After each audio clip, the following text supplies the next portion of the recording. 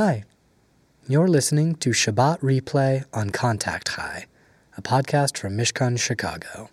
We're releasing our sermons so that no matter where you were Friday, you can enjoy a piece of Shabbat today.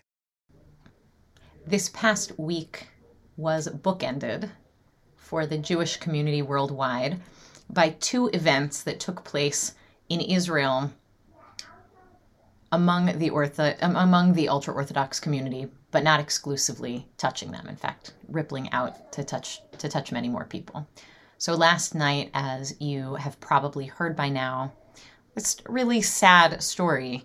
45 people so far have died and many, many more were injured in a stampede of 100,000 or so people who had all gathered to visit the grave of Rabbi Shimon Bar Yochai on Mount Meron in the north of Israel, which is a custom that's grown in popularity over the last number of years for people celebrating Lag BaOmer, the 33rd day of the Omer, this period of counting between Passover and Shavuot. We've been doing it together.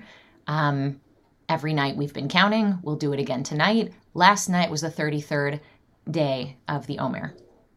And the stories surrounding why Jews celebrate Lag BaOmer are specious at best, historically speaking.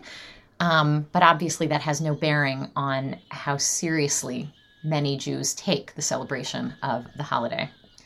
I wanted to talk a little bit about the holiday. I wanted to talk a little bit about what we might learn about how to be in this world from both the characters and the history of the holiday. So even calling it a holiday is a little excessive. This non-holiday holiday celebrates at least two things. One, the abatement of a plague that killed 24,000 students of Rabbi Akiva in ancient Roman-occupied Israel, who were punished for mistreating one another in their intellectual and halachic debates.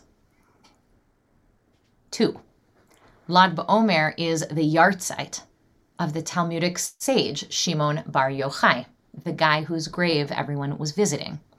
And he is credited for authoring the Zohar, which is sort of the central mystical text of Judaism, and transmitting Judaism's mystical lineage, both in his lifetime and beyond the grave. So for the first 30 days of the Omer, really for the first 32 days of the Omer, we're in something of a mourning period, like Shloshim, after somebody dies. Not listening to live music, a lot of people not getting haircuts. Many people don't get married during that period of time. It's a mourning period, whether you're thinking about it as for Shimon Bar Yochai or for the students of Rabbi Akiva. But then Lag BaOmer is this day, this clearing of joy and campfires and song and dance, which makes it that much more tragic to have this joyful celebration end yesterday with such chaos and pain and tragedy among our people. And I say our people that, they don't dress like any men in my life, in my immediate orbit, but they're my people. And it's a tragedy. So that's this week's bookend. Last week at this time, we were seeing pictures and receiving reports of another disturbing series of events, also in Israel, in Jerusalem, as hundreds of far right-wing nationalists, you could say Jewish supremacists, from a group called Lehava, marched through the streets of Jerusalem, shouting, "Death to Arabs." Right? Jerusalem, a city that is populated, that is shared by Jews and Arabs, shouting death to Arabs. And in the violence that ensued, over 100 Palestinians were injured, many were hospitalized, a few dozen Israeli police and also Israeli civilians also injured. And it seems clear from the reports last week that the hundreds of Jews shouting death to Arabs as they marched down the street was part of a larger hostile climate in a sort of tit-for-tat thing that was happening, with lots of individual acts of violence happening around the city, Jews and Palestinians both, most of which was being stoked by social media. But none of this was really widely reported. But for any of us concerned with the welfare and goings-on of the Jewish community worldwide, it is important for us to take note of violent Jewish supremacists. They're not just marching through the streets, terrorizing and intimidating Arabs. They are also claiming seats in the Knesset. They went up in the number of seats in the recent election and are enjoying a resurgence in much the same way as right-wing nationalists and groups and leaders and rhetoric all over the world. Except these guys belong to us, as much as I hate to say that, right? These guys are spewing their supremacist hatred in your name, for your sake and mine, even though I have not asked for it. And if that bothers you, I would love to talk with you about what you'd like to do about that, how you'd like to translate your frustration or indignation into action. If those were the bookends of the week was also punctuated in the middle with this tragic story of a French Jewish woman, Sarah Halimi, who's 65, who in 2017 was beaten and killed by her neighbor, who, it seems like it was a hate crime. He yelled Allahu Akbar as he pushed her out of the window to her death. And we learned this week that he wouldn't be facing criminal charges, and there were marches in the streets of Paris calling for justice for Sarah against a backdrop and climate of anti-Semitic violence all over the world. Not to mention an uptick in violence against minority groups in general all over the world. None of these stories happened remotely close to where I live. And yet, because of my connection to the Jewish story, because this is my larger family, I'm awake to these stories. I read them differently. I'm disturbed and I'm agitated in a way that I can't be disturbed and agitated with every story of injustice and suffering in the world. I'm not a prophet. You know, each of us has a tolerance for how much of the world's pain we can take on,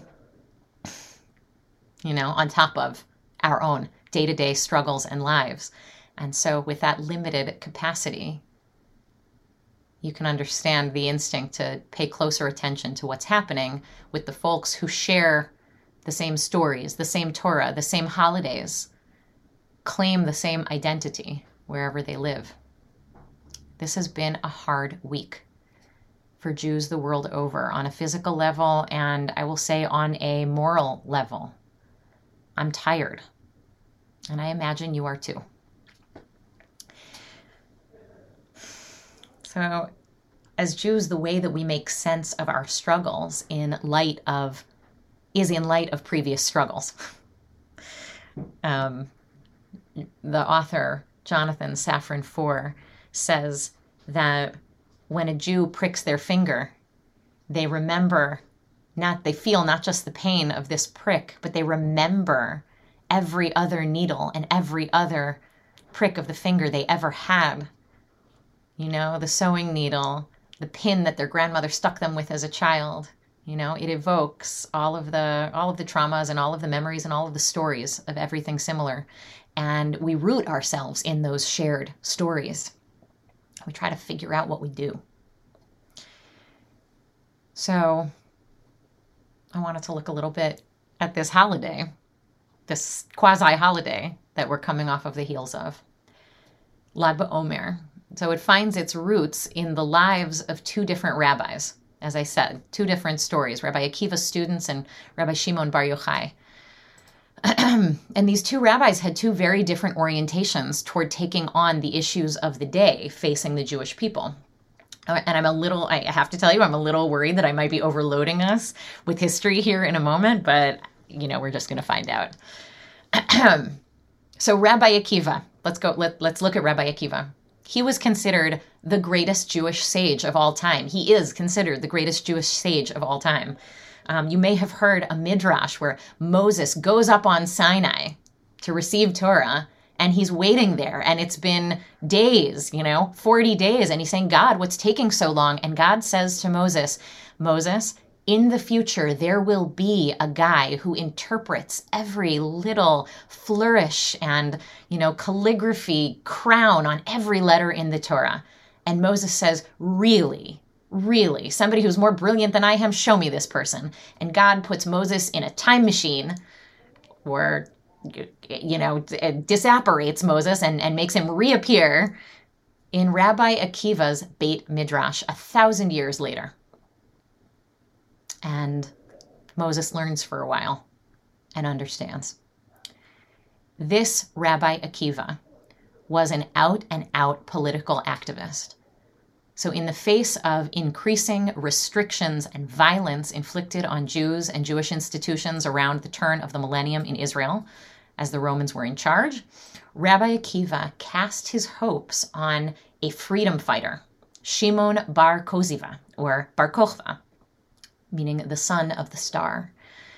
And though the Romans had destroyed the temple in Jerusalem in the year CE, right, that's what we commemorate when we come together on Tisha B'Av, there was still a group of Jews fighting for sovereignty, led by Shimon bar Kokhba. Rabbi Akiva thought he was the Messiah and encouraged all of his followers to follow him too. And in the year 136 CE, the Bar Kokhba revolt was decisively put down by the Romans. This is actually all history. This is not specious history. This is real history.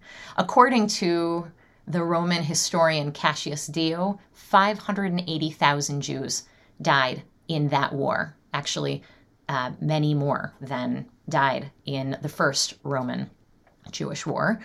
And many more died thereafter of hunger and disease. And in addition, many Judean captives were sold into slavery, and almost 1,000 villages were destroyed in what some scholars actually describe as a genocide.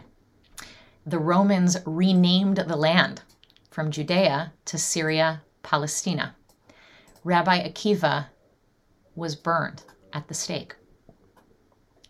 And the Talmud records him as saying to his students as he is being burned, I never understood what it meant to love God with all your soul until this moment. It means even if God takes your soul.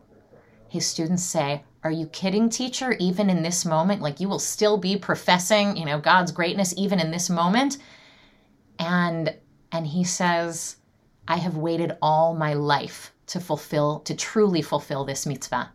Shema Yisrael, Adonai Eloheinu, Adonai Echad. And he holds that last Echad until his breath leaves his body.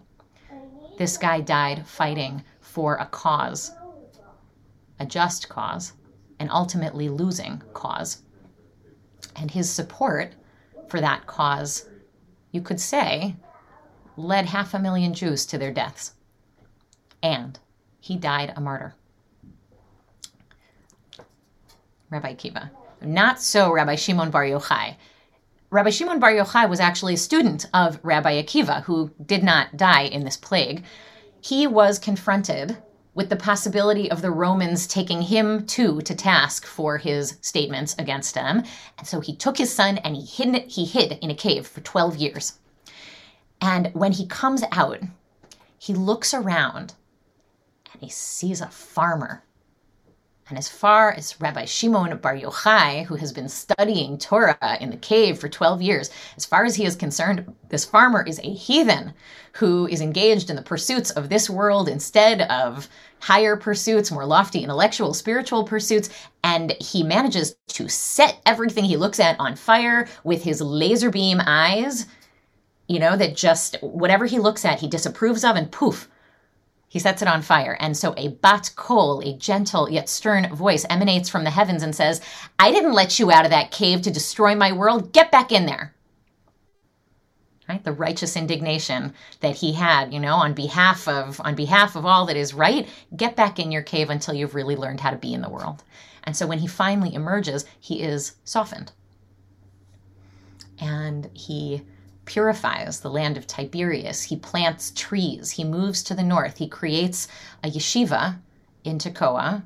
And once the heat of the Romans has died down, he actually is able to act as an emissary, advocating for Jewish existence and safety in the land, even as he continued to hate the Romans' guts, which you can read all about in the Mishnah and Talmud. And the guy who retreated to the cave in the midst of the fight ends up, after the dust settles, being the community's champion and hero. The reason why we actually have any tradition of Jewish literature is because his student, Yehuda HaNasi, learned from him the importance of writing everything down so that it could be transmitted. So who has the better strategy for speaking truth to power, for advocating for the right things, for advocating for justice in an unjust world, for freedom when people are restricted and oppressed?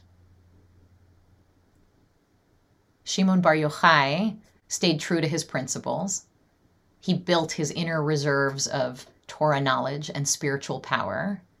He also hid in a cave while his friends and teachers were on the front lines and had to live with that. Rabbi Akiva raised a generation of talented students, yet somehow his passion for justice didn't translate into teaching them how to treat one another with kindness and dignity. Remember why the first month of the Omer is considered a mourning period, right? Akiva, the great supporter of liberation and justice, raised a generation of students whose infighting destroyed 24,000 of them, also weakening their cause, right, with petty and mean internal disputes. His dream wasn't fulfilled in his lifetime. It was eventually fulfilled. It actually was eventually fulfilled. And then, 2,000 years later, the story of what happened to Arabs in the land of Israel in the fulfillment of Rabbi Akiva's dream is quite the same story that we heard about what happened to the Jews 2,000 years earlier in the very same place. The idea of, the question, which one has the right? It's obviously a false dichotomy, but which character in the story do you resonate with? Do you imagine yourself to be, or do you admire? Why? What should be our strategy for moving forward as Jews in a world marked by violence perpetrated towards us and also by us? So Rabbi Zohar Atkins is a modern philosopher and rabbi. And he writes this week, looking at Parshat Emor and thinking about Lag BaOmer, this holiday. He says the perennial challenge is to find the balance between Moses, the prophet, and Aaron, the priest, between Rabbi Akiva and Rabbi Shimon Bar Yochai, between leader and mystic, lawgiver and dropout, prose and poetry. From the combination of Rabbi Akiva and Shimon Bar Yochai, both flawed heroes, we learn that a person can be wise and politically mistaken, wise and ethically challenged, wise and psychologically limited. The ability to read Torah creatively and to discover the supernal mysteries is a great but insufficient aspiration when confronted with the complexities of the world. Or, as Hannah Arendt puts it, politics concerns those questions for which answers don't exist. I think about all of those Jews yesterday, pilgrims at the grave of Rabbi Shimon Bar Yochai. Their purity of devotion, their sense of connection to this historic leader who left a legacy of study and learning and mystical consciousness and ultimately diplomacy at the end of the day. I'm sorry for their losses, and many of them don't still know who among their loved ones will be okay. I think about how often Jewish tradition cites the words of Rabbi Akiva. First and foremost, he is credited with the idea that the entire purpose of Torah is to teach one principle. The entire purpose of Torah, the klal gadol b'Torah, is ve'ahavta l'reacha kamocha. Love your neighbor as yourself. I pray for us that our devotion to our highest principles can be paired with basic human dignity for those we disagree with and might even despise. That we practice and preach and model the kind of care for the other that we wish to God, that we hope and pray that others would practice and preach and live. I pray for us to have vision of the world as it could be, paired with the strategy that allows us not to just claim the right, but to be able to see the fruits of it grow in our lifetimes. I pray for others not to be hurt by our need to be safe. I pray for us to be able to make bonfires and to sing and to celebrate with our tribes, our actual and our chosen family, but not to stop there, to share that fire out in concentric circles until the whole world is glowing and warm with that love.